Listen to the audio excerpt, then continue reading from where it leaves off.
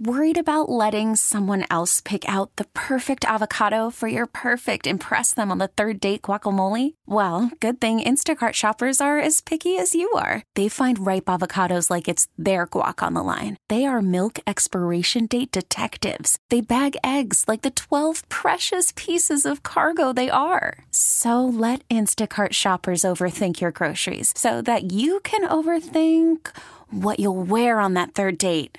Download the Instacart app to get free delivery on your first 3 orders while supplies last. Minimum $10 per order. Additional terms apply. Bucks Raptors game 2, covering it for The Athletic as he's done all season. Our friend Eric Name, who joins us on the Great Midwest Bank Hotline. Coach Names! Namesy! My boy Winks, my boy Freems. What's up, fellas? I like it. What's happening, Namesy. son? Not much, man. I'm just hanging out, waiting for game 2. Yeah, no kidding, man. Bucks will have a little shoot around beforehand today. You know, people always ask me now, what when they say they have a little shoot around, what they do before a game. Those guys get in there, Namesy, and you've been to a lot of these where they go get a little sweat going before their game. Yeah, and you want to get a little sweat going. You want to get some shots up. Most guys have a routine that obviously the coaching staff has kind of prepared for them, but also it's kind of up to them as well, like what shots they really want to get in and what they want to get done. And, many times we've all talked about and heard about how crazy Giannis is. I think he takes that very serious and, wants to get a certain number of shots in and all that. So, all those guys get in and, try to get themselves ready for the game. Yeah, and it usually happens early in the morning. Well, not early, mid-morning, 10:30, 11 o'clock, and then they go home, and then they come back again.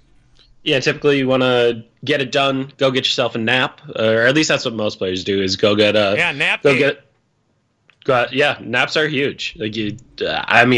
As someone on the NBA beat, they're big for me too. I definitely take a nap after shoot around most game days. So, you got to get your body right and do what you can to be ready to go for the game. So I've got, maybe it's some bad news, maybe there's some good news in this. Chuck, I canceled The Athletic. You did after you've been promoting it for all these years? Yeah, I did because I read Eric's last article about how the Bucks defended Kawhi in Game 1, and I had initially subscribed to The Athletic on a discount, so I canceled it, and I resubscribed to make sure I paid full price to get the quality work that Eric Name is putting out. Don't believe that for as The Athletic. You did such a good job. If you could explain to our contingent here about explaining in your piece, and the video component is so good too, about how the Bucks were able to defend Kawhi Leonard and then the way that they might try to continue to do that in this series. So not only did I enjoy your article, but I canceled and resubscribed to your service to pay you the fee that you so rightly deserve. I mean, the bad news is I don't think I'm going to see any more money because of it, but I do appreciate that you did it.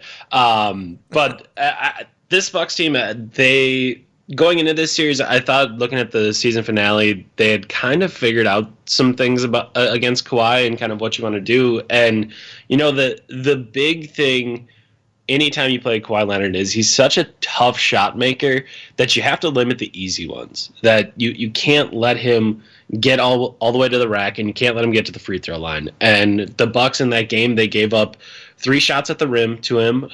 You can probably think of the moments in the game when he got one. It was the offensive rebound putback dunk at the end of the third quarter.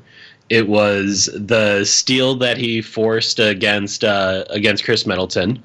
And it was another backdoor layup that he had on Chris Middleton. And those were the 3 shots at the rim. And then they gave him 10 free throws, which is probably a little bit more than they would have wanted to, but still not a crazy number. It's not up near 20 or anything like that. So, you limit him to 16 easy ones, and then the Bucks really made him work for everything else. And, kind of the goal with Leonard is make him work just to touch the ball. And if you watch it, they gave 42 minutes, 13 seconds was how long Leonard was on the floor. And during those 42 minutes and 13 seconds, he had Chris Middleton or Malcolm Brogdon denying him the ball all over the floor. You'll see them running up to half court to keep it out of his hands.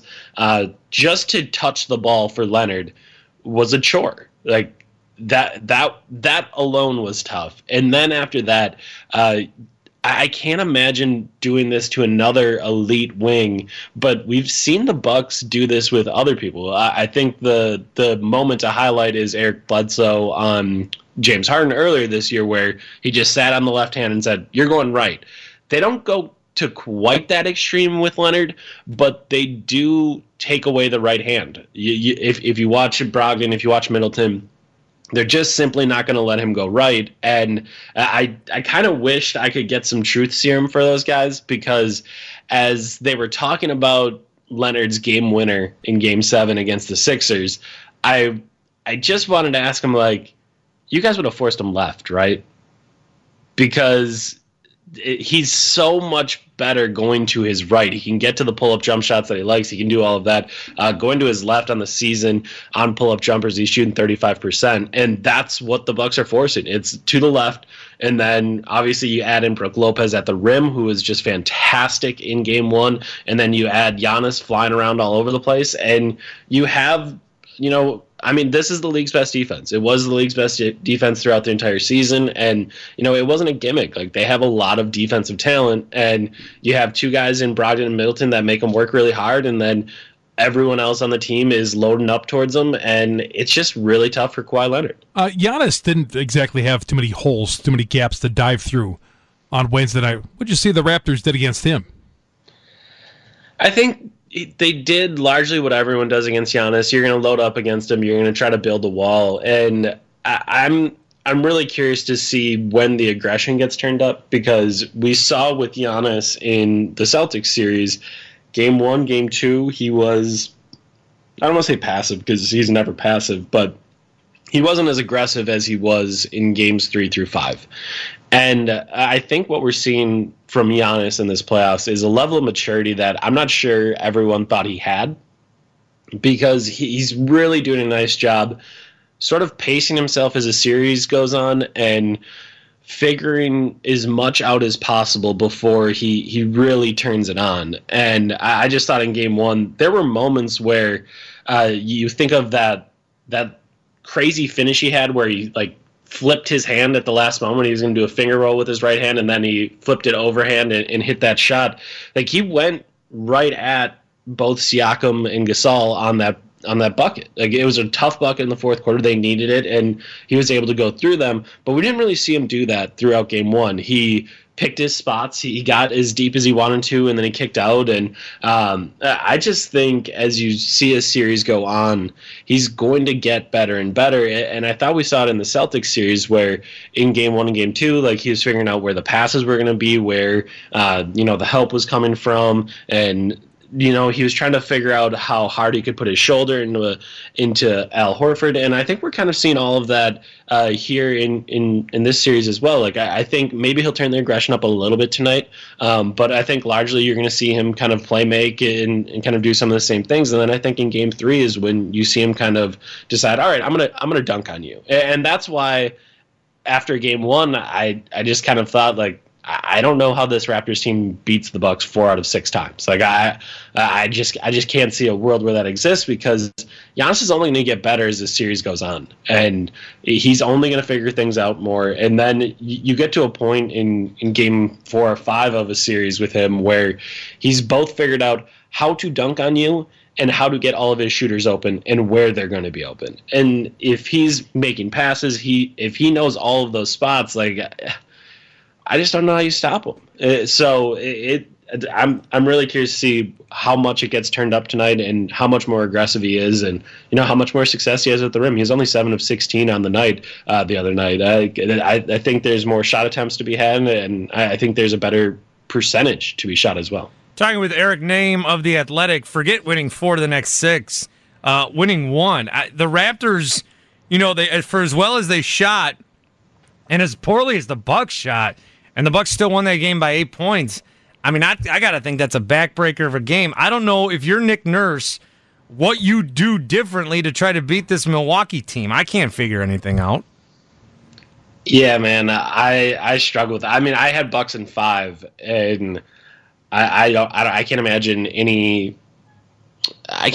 other outcome, really. Like, maybe the Raptors don't manage to get one of the two in Toronto. But I know I mentioned that to Matt Velasquez when Brook Lopez got that shot at he got that pass at his feet from Giannis and hits that three to make it 104-100. And I looked over at Matt, I was like, I think this series is over. Yeah. And he was like, all right, Paul Pierce, that's enough. And I was like, I predicted Bucks in 5 before the series, and I just think when you look at what they did in that game, like it's really difficult, I think, to find a lot to really like about the Raptors and their tech. Like, I think Marc Gasol will shoot a little bit better, and maybe they can take advantage of the Bucks in the pick and pop a little bit more. I think Siakam could shoot better. Maybe they can take advantage of Giannis trying to cheat off of him as much as he does. But like when you're thinking of how the Raptors win, like you're putting together a lot of really good games, right? Like you're thinking like, okay, well, Marc Gasol's going to shoot better, and Pascal Siakam's going to shoot better, and Kawhi Leonard is going to shoot better, and well, okay, Kyle Lowry's not going to shoot better because he couldn't have shot better than he did in that game, so he regresses back to a normal, and then it's just like, okay, well, you had those 3 good performances, and Giannis didn't play all that well, and Bledsoe didn't play all that well, Middleton didn't really hit shots, like there's a lot there for the Bucks to improve as well. So, going out of that game, I just thought that was the one that the Raptors had to have. Like they had to have game 1 where the Bucks were trying to get their rhythm back, trying to figure everything out, and maybe make this game 2, where you apply a little bit of pressure, where the Bucks need to get a win here, and they didn't do that. And again, we haven't seen the Bucks have a lapse yet where they relax, so I can't imagine it's coming tonight. But maybe that is something that happens where the Bucks are rest on their laurels a little bit, but it seems unlikely, right? So I kind of tend to agree with you. Like I still think the Raptors can get one, especially at home, just because role players shoot better there, and you're going to be able to get some better performances out of your others. But man, I just think it's really tough to put something together where this becomes a 7-game series. Like I struggle to see it after game 1. I don't expect Kyle Lowry to be shooting 7 of 9 from 3-point arc. And some of those guys who didn't play well, though, for Toronto, I think they're going to have better games. They should have better games in the series. Yeah, there's no doubt about it. And I think really, and kind of what I've seen from comments on my article and people on Twitter and stuff like this, is I think both teams think they're going to play much better in game 2, which I don't think is crazy. Like I think that's definitely something that could happen. But the big thing to remember in all this is you don't just get to have everyone else get better and those other guys that had good games stay good as well. Or you know what I mean? Like all of this kind of levels out. Like you don't get to add a great Pascal Siakam game and a great Marc Gasol game and a great Danny Green game to the already great Kyle Lowry game. Like, all of those things kind of work out. It's an ecosystem, and all of these things even out in some ways. So yeah, I mean, I think the Raptors are going to play better, but I also think the Bucks are going to play better in this one. At what point does the Mirotic starting for Brogdon become not a story? So either is that what we're going to see now in each and every game, or is Brogdon eventually going to work his way back into that starting lineup? Man, I think it probably depends how much the Raptors feed Danny Green tonight. I mean, Bogut started last night and he played 4 minutes, so I don't know, who cares? Yeah, and I mean, I think one of the things that we heard from the Raptors in the off day yesterday was that, they got to do a better job getting Danny Green started. And I'm curious how committed to that they are. Like, I'm curious if they run him off a couple screens, if they do really try to go out there and get him some looks. Like, that forces the Bucks' hand a little bit. But this is something I tweeted yesterday. This is kind of where the Bucks feel inevitable. Okay, so you run some plays for Danny Green, right? And you force Nikola Mirotic off the floor. Congratulations, you've forced the Bucks to adjust to their starting lineup for the entire year. Like, the adjustment would be to start Malcolm Brogdon. So you've really forced the Bucks' hand here.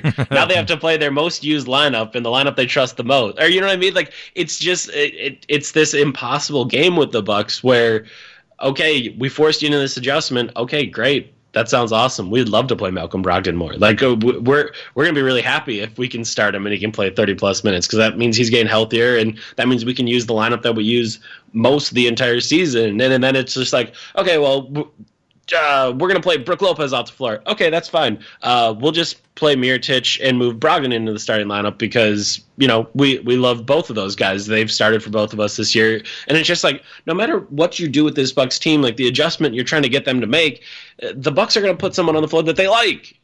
So you just kind of get into the spot where it's like, what are you even trying to do? That was one of the things I was talking about during the Celtics series was, one, the Bucks aren't going to take Brook Lopez off the floor. He's proven again and again and again that he can play a million different ways, whether he's switching, whether he's high hedging, whether he's zone dropping on defense, whatever it is, he can play. So you're going to try to play Brook Lopez off the floor? Okay, fine, great. The Bucks will find a way through that. Like they like those other guys. So I don't know. Like I said, there's times where I felt in this Eastern Conference the Bucks feel inevitable, and it'll be different if they get to the finals and play the Warriors. But in the Eastern Conference, it's inevitable. That to me is just kind of what it feels like at this point. This episode is brought to you by Progressive Insurance. Whether you love true crime or comedy, celebrity interviews or news, you call the shots on what's in your podcast queue. And guess what? Now you can call them on your auto insurance too with the Name Your Price tool from Progressive. It works just the way it sounds. You tell Progressive how much you want to pay for car insurance, and they'll show you coverage options that fit your budget. Get your quote today at Progressive.com to join the over 28 million drivers who trust Progressive. Progressive Casualty Insurance Company and Affiliates. Price and coverage match limited by state law.